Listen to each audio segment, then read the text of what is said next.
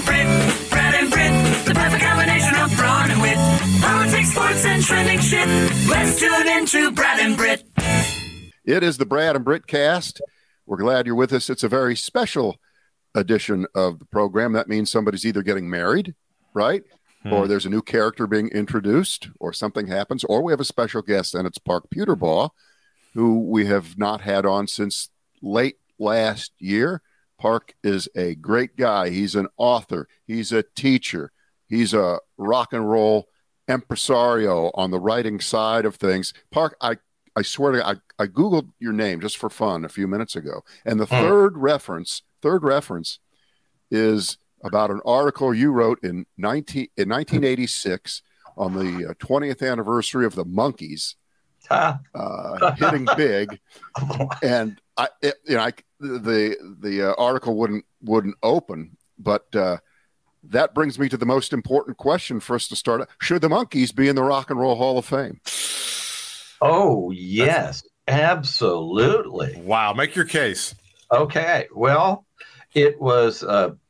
The four of them had a great deal of individual talent, especially Michael Nesmith, great guitar player.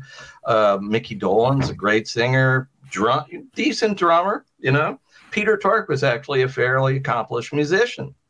They had what a setup they had. They had the Wrecking Crew, the best musicians in California.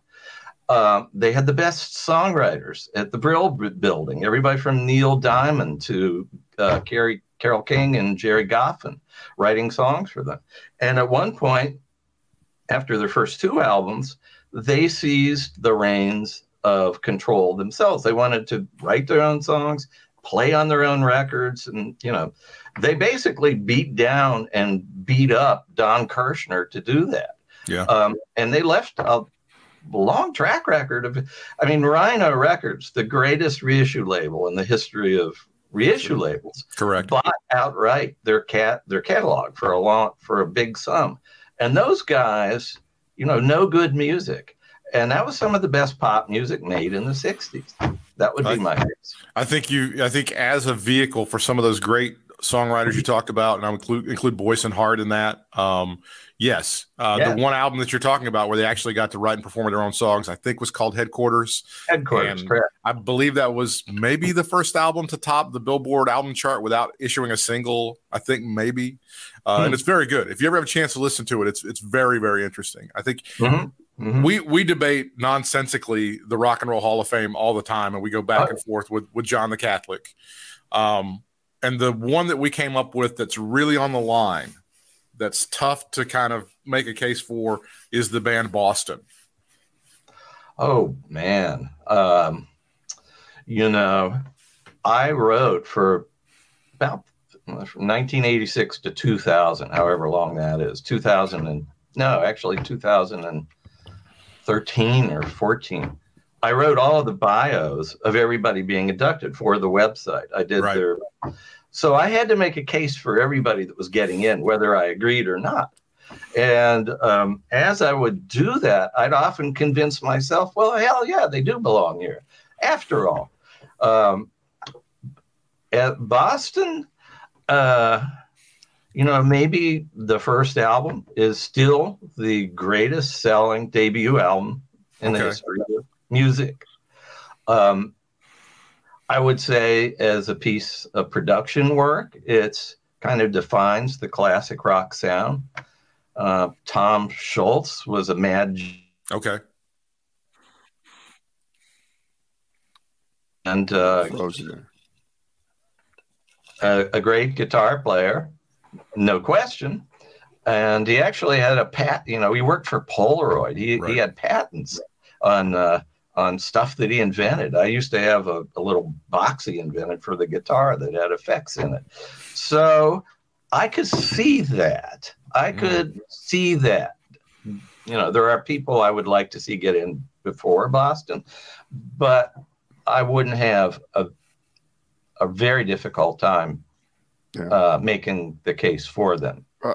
After the first 15, 20 years, after they'd put in, to make the analogy, the Babe Ruths and the Joe DiMaggios and all, it started to spread out. And I just read a piece with John Sykes, who is sounds like he's got a lot of pull.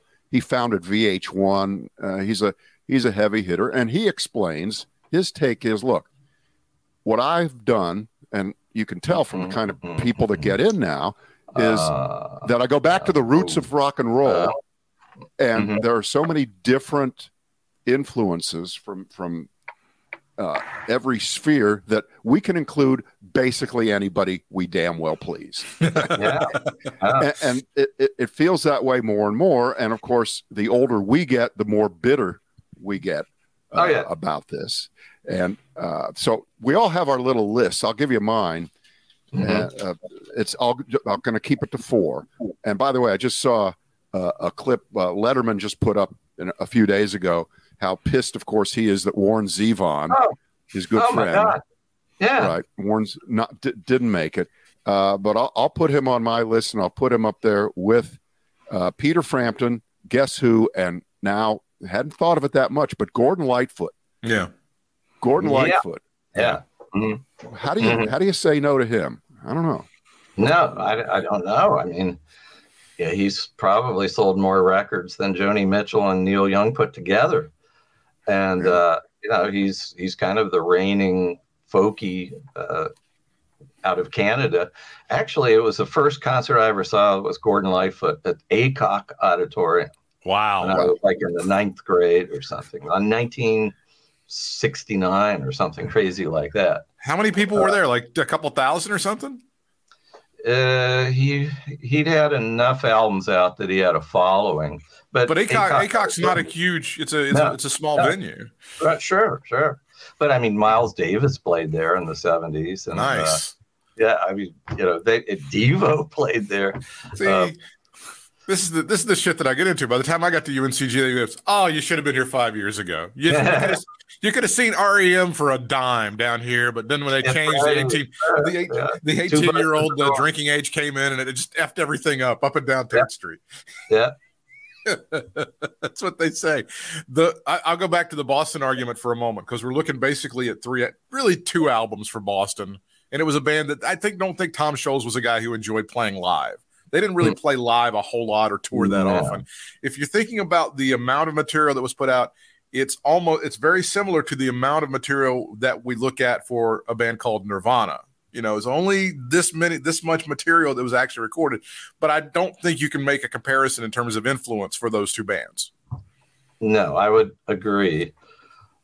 I think because they still sold 20 million copies of their debut album. That was something you couldn't escape. And it really, as I say, in the middle of the decade, I think it came out in 76, 75, 76. He really did define the sound, the production values of classic rock. And, that album was so pristine, so massaged to a fault almost. I mean, spontaneity wasn't Boston's long suit, but there's something fascinating about Tom Scholz. I give him some credit. First 2 albums, after that, it's just, but those first 2 albums, and it could be one song that gets somebody in the Hall of Fame, if that song is important enough.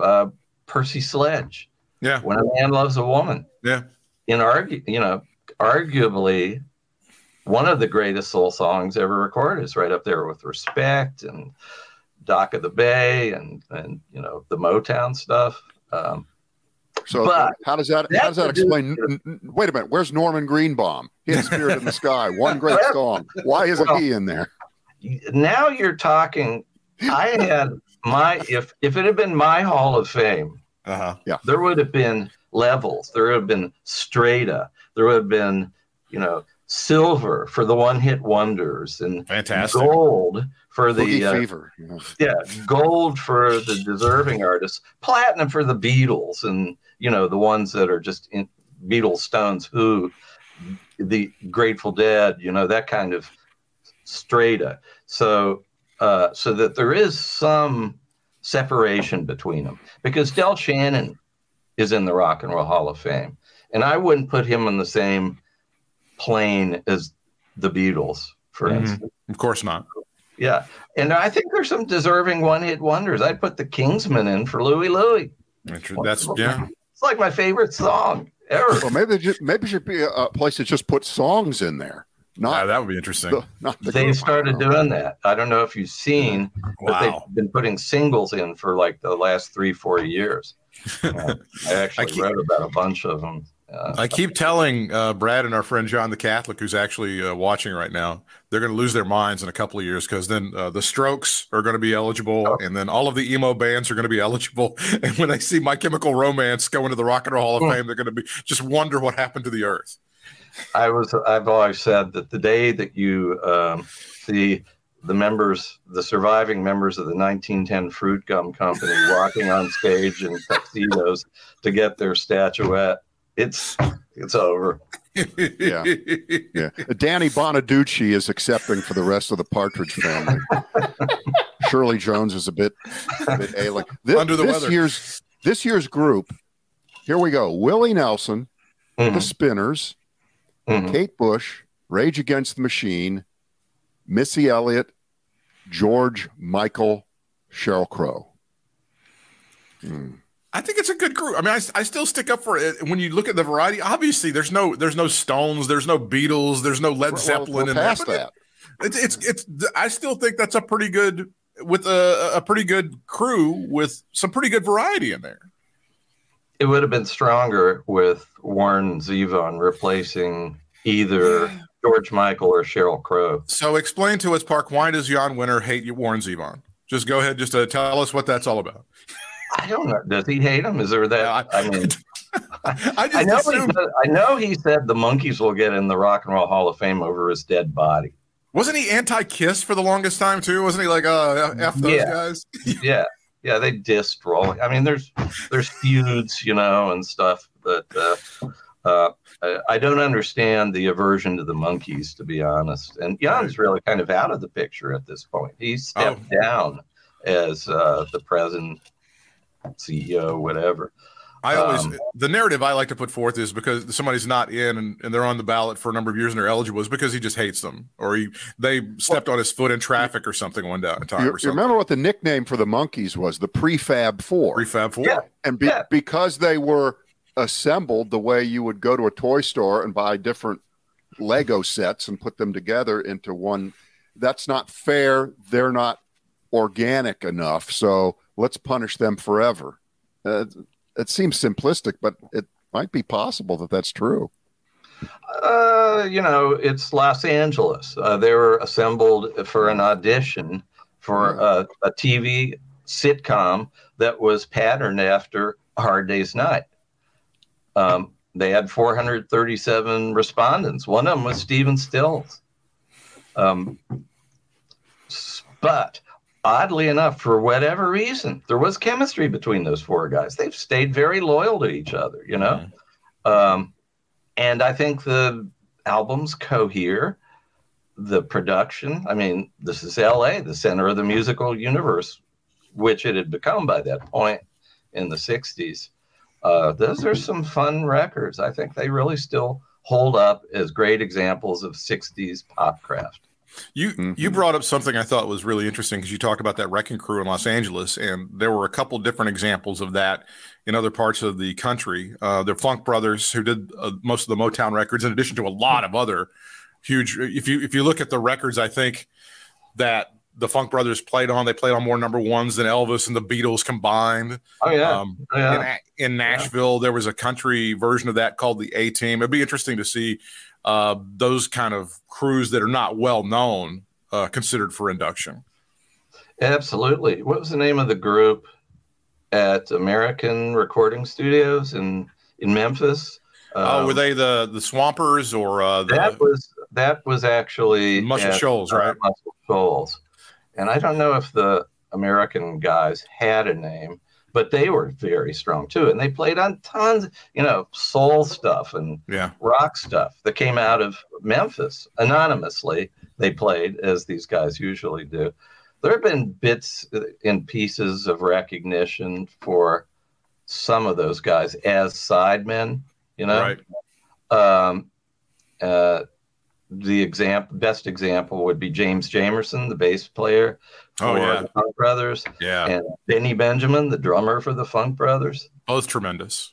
And James Burton, who's an incredible guitar player. He played with Ricky Nelson, Elvis Presley, Emmylou Harris, and a million different records that came out of the L.A.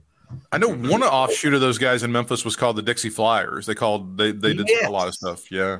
Yes, Jim Dickinson was one of them. Jim Dickinson, whose sons are now in the North Mississippi All-Stars, if you ever had a chance to see them. And those guys are Jim. There's a guy with a freaking musical history. Oh man, stretched from here to the road. I mean, that guy. I don't think has there ever been a biography written of that guy, because it's just insane. I don't think so, but he played on Wild Horses by the Rolling Stones, and he did stuff with Dylan. I mean, he was unbelievable. Yeah, and he produced Big Stars, a couple of Big Stars, the third album especially. He was huge on the third one. And The Replacements made their best album with him in Memphis. All right, let's get John the Catholic's question here. Park, have you heard that Steve Van Zandt pushed hard for the Small Faces because he thought that was the only way they could get Steve Marriott in? I haven't heard that. I'm not privy to the conversations that go. I'm not on the nominating committee, and I don't even really talk to people that work there. Really, the only thing I do anymore is when the induction time rolls around, and I'll write a essay for the program. Regimes have come through. There's different regimes, and when that happens, a new broom sweeps clean and all that stuff. So it's been about 6-7 years since I was integrally involved in as deeply as I was for 30 years. All right. Speaking of regimes, let's move on to the disaster in New Hampshire last night.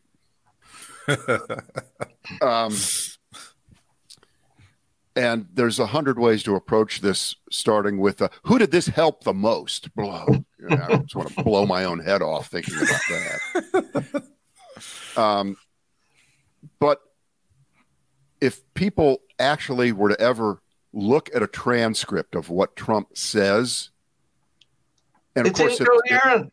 It's incoherent. It's beyond belief. The guy, what's his name on Saturday Night Live, who does him? Johnson? Yeah. James Austin Johnson. He's so ridiculously brilliant because he has those stop and start stutters into nothingness, which is what Trump does. He doesn't complete a sentence. He doesn't complete a thought because he doesn't have one. He's not going anywhere. So he just steamrolls a tsunami of bullshit. And it was on full display in New Hampshire. And even if you cut through that, I want to play one clip here. And this could be, I hope it isn't any kind of a spur for the Republican Party to do what he's talking about. But this has to do with defaulting on the national debt. And I know America doesn't care about that. It's too boring. I don't give a shit. What about the people on the border? That's all I care about. Fox News shows the video over. That's what I'm worried about. It. I live in fucking Ohio. They're not coming over your border.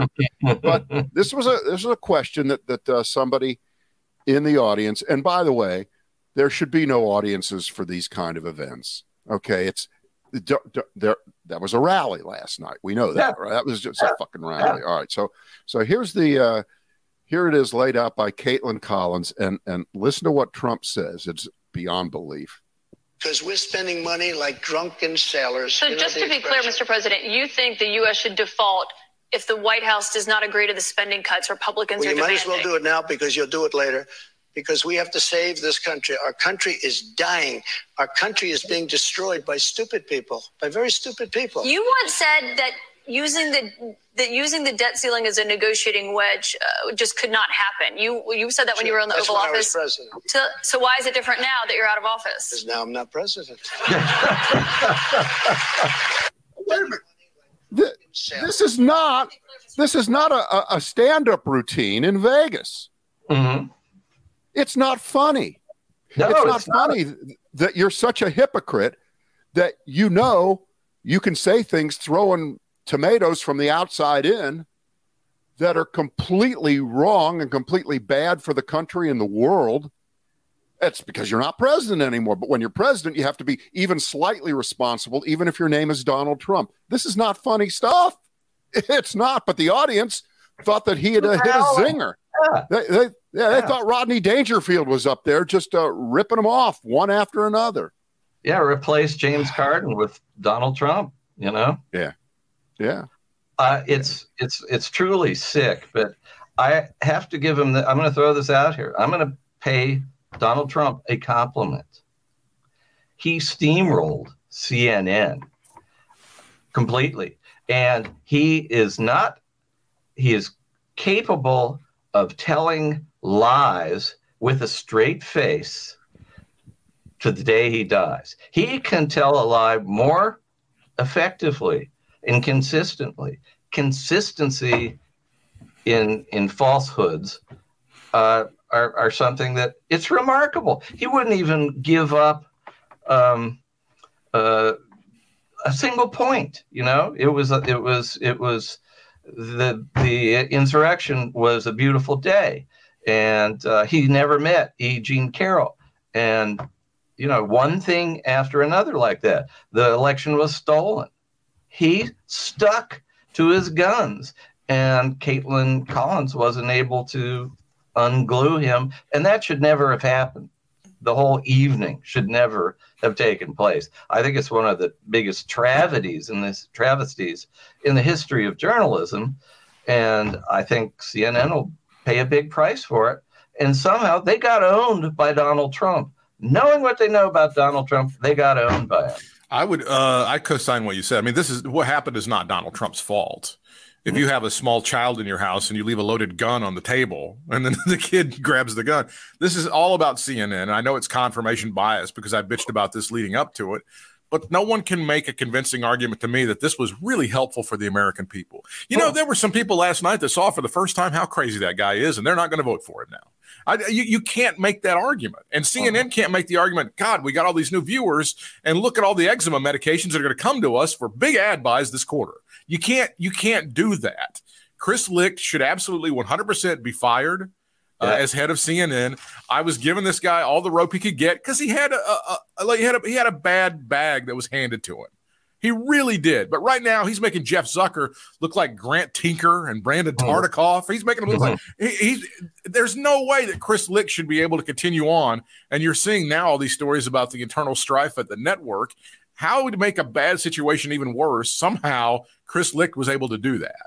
Oh, yeah. And this is a guy who was the showrunner for Colbert. Right. Correct? How in the world did he go from that to this? Well, he before that, he put together the Morning Joe show. Right. Mm-hmm. So he does have some experience in news, but I would submit that he is the new Roger Ailes. This is what they're trying to recreate in their own way. And you can loathe Ailes all you want, and I do. In fact, Ailes is the guy that came up with the town hall meeting shtick originally for Dick Nixon in 1968. He came up with a stacked audience asking phony questions to Nixon to try to humanize him. But at least he was a political operative then doing that. He didn't run a network.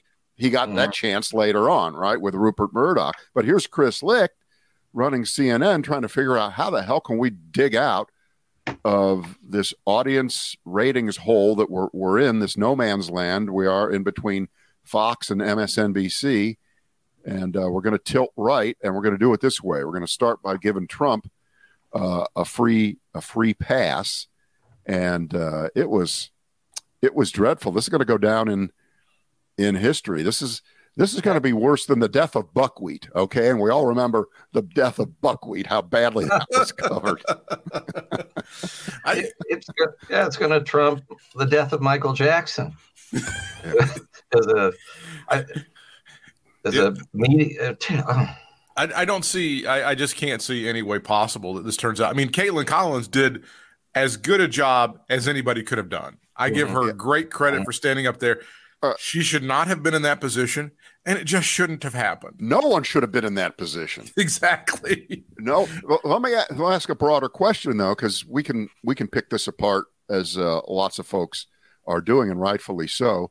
But now, how do you cover Trump from here through the election, notwithstanding the fact that it's very likely he's going to get one or two more major indictments that are going to be much more profound than the one that he was just convicted on and the one that's still hanging up in New York, which of course he will just say no matter what, it's all fake, it's a hoax, it's rigged, the justice system is unfair, juries are unfair, we know that.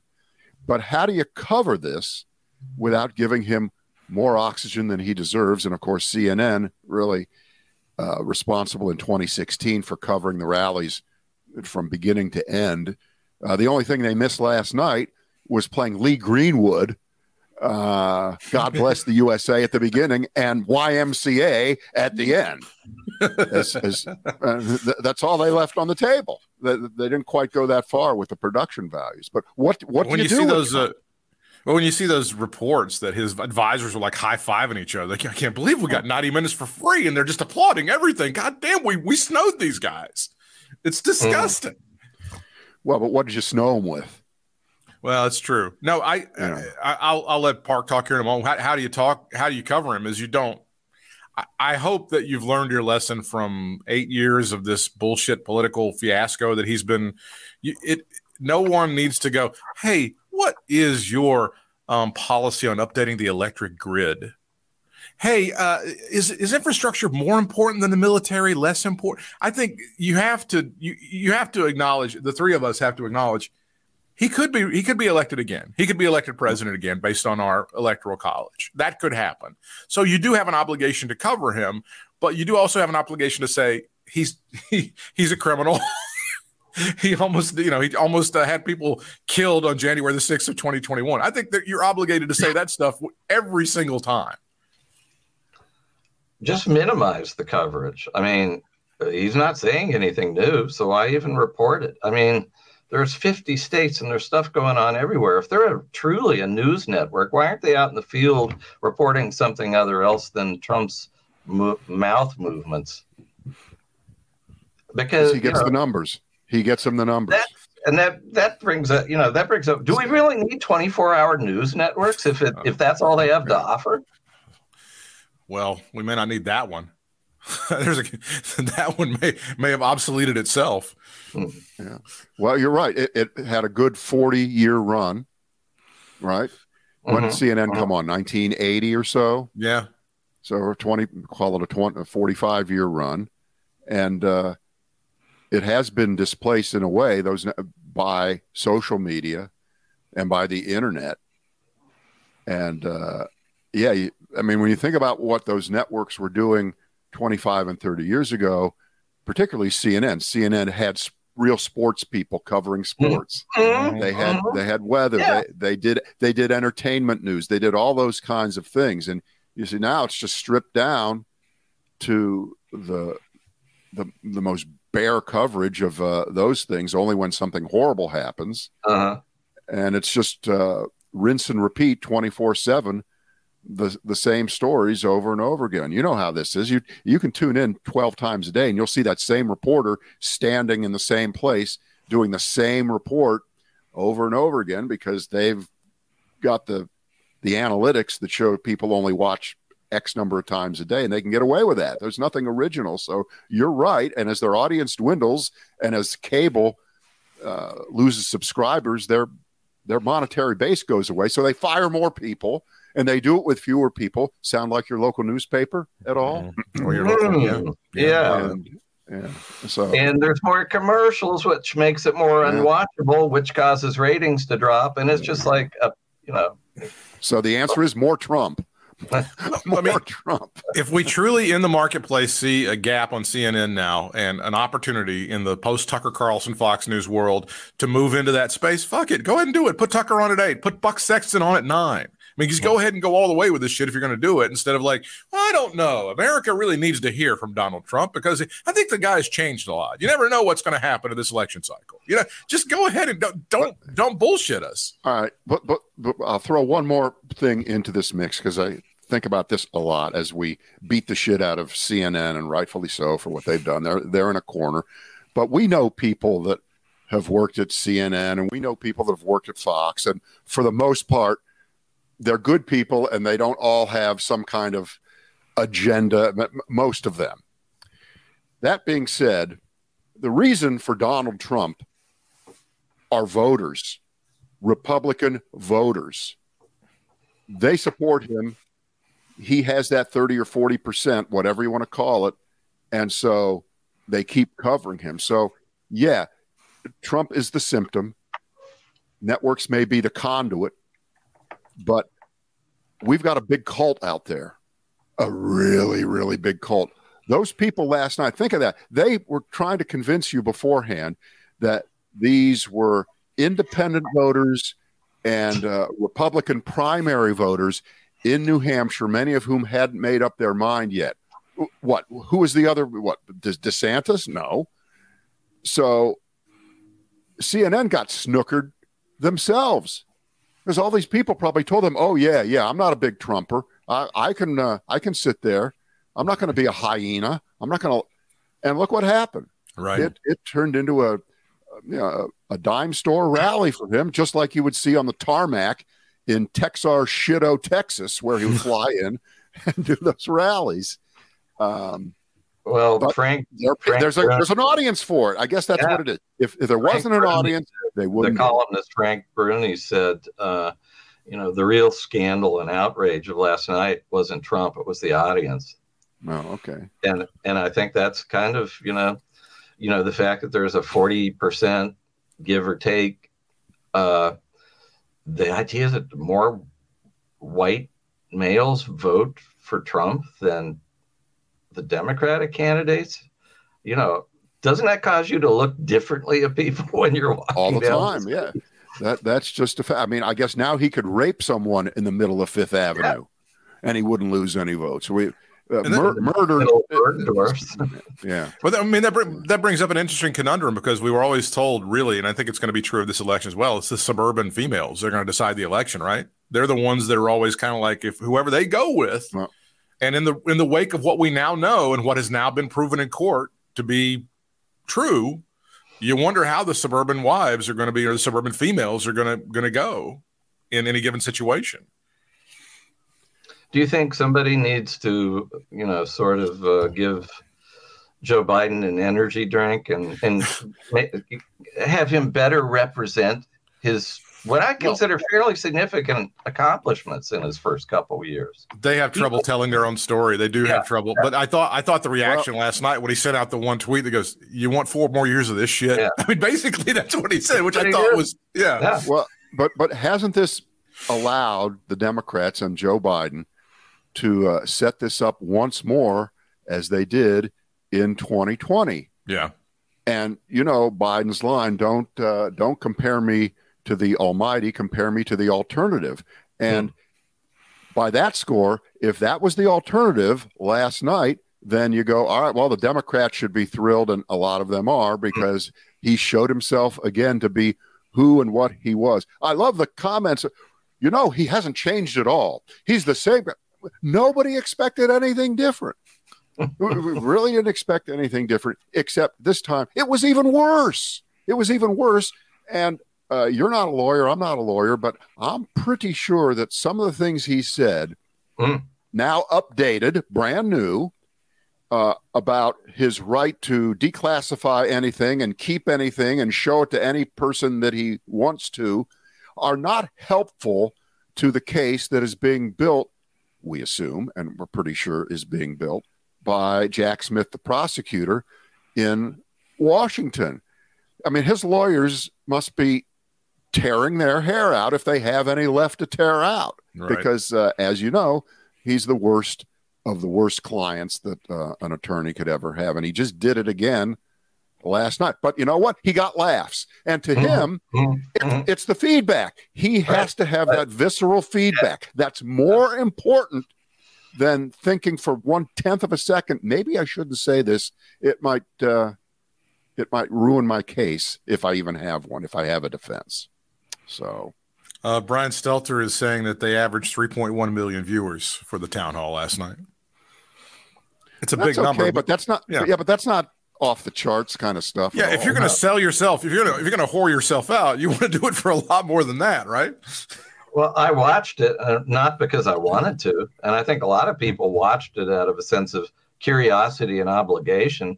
But that's not a sustainable number there. You know what that is? That is a Tucker Carlson average audience during the week in the past few years on Fox, about 3 million, and the other networks will be way behind him. So I would have thought, if you would have asked me to play high-low on this, I would have thought it would have gone way past 4, maybe 5 million, because it would have drawn in a lot. So now, it's a big according to Trump, that is the largest audience to ever watch a television show ever in the history of the world. Okay. but it just isn't. So on that score, that's really, I think, pretty good that it was not off the charts, braggable. But again, what does it say for the leadership of that company that they sold their souls for that measly, those measly little magic beans? 25 to 54, the demographic was 703,000, which is 5 times higher than CNN's typical performance. But again, what does it mean? What does it do for you? Are you able to go to the street and go to your advertisers and say, look what we can do when we put crazy shit on at 8 o'clock? I mean, you can't do it. And I go on a rant because I think this Warner Brothers Discovery crew is completely clueless. And this is, I'm getting vibes of the old AOL Time Warner merger from 20 years ago. I mean, very different circumstances, but the synergies look exactly as awful. AOL Time Warner. Yes, I remember that. AOL at the front of the pack and the first to fail. Well, it's considered one of the worst mergers in the history of American business. And there's a great book, I think, called When Fools Rush In, about that really documents it if you want to check that out. But I'm getting that kind of vibes and the kind of stench from this crew that's in leadership at Warner Bros. Discovery right now. And you saw that Caitlin Collins is getting the 9 o'clock show, which is fine. I have no problem with that. But if they want, if the idea is that they're going to, it's honestly kind of the least they could do for her, putting her on stage with a rapist. Oops, I didn't say that. He wasn't convicted of rape. They did not convict him of rape. Right. They only found assault. They only found him liable for sexual violence. I feel sorry for the. And by the way, Park, you were watching for the same reason we all were watching. You're hoping he's going to have a grabber on stage and assume room temperature. That's why we were all watching it. Finally, the years of KFC and Big Mac stuffing down his throat is going to come. He's going to. Nobody's going to have a nitroglycerin tablet available, and they're going to go, "Oh no, somebody do something." That's why you were watching. All right. We've covered a good amount of ground with you, Park. We are appreciative of you spending time with us today. Oh, always a pleasure. And we hope to do it again. Lots of fun, but it's not going to be because Trump is on TV the next time. It's not going to be that. And actually, we were thinking of this right around Rock and Roll Hall of Fame time. And then this week when the Trump debacle was about to, I said, we got to get him. So we appreciate your time stopping by here and giving us 3 instead of 2. I want to share with you. Yes. Keith Oberman had a great quote. He said, "This completes CNN's transformation into a whorehouse." I mean, sadly, it's true. You can't make an argument. Hey, before you get out of here, can you please shamelessly promote some of your stuff that people can go check out? Because I don't think we ever do that for you enough. Shamelessly promote some of them. I see the fish book. The fish book is for sale at Amazon. Oh yeah. It's been a steady source of revenue since it came out 10 years ago or whenever it was. Those guys they're coming to Wilmington playing 2 nights in Wilmington for the first time. Have either of you ever seen Fish? No, my son was and he loved Fish. I don't know, haven't talked about Fish for a while. So. Well, many kids go through the phase, as they did back in the days of the Grateful Dead, where you follow them around. And, it's this movable party. And it's a rite of passage. It's a lot of fun for a certain type of kid, music-centered and really curious about the world. And it's a whole little subculture into itself. I think we'd be remiss to not let you at least opine on UNC basketball last year and ahead, because I know you're a huge fan. Yeah. They had a difficult year after making it all the way to the finals the year before. Yeah, what's going on? Well, we lost 6 players to the transfer portal. That's not good. 6 players, good players too, and 2 who are ineligible, 5th year seniors, and I think we have now gotten 4 players from the transfer portal. There's talk of this kid coming in early from high school. Keto is his last name, and he's a point guard. He's supposed to be the best available point guard in the country. I don't know. My question is, if it's a similar scenario where the bench is overloaded with good players who don't get playing time,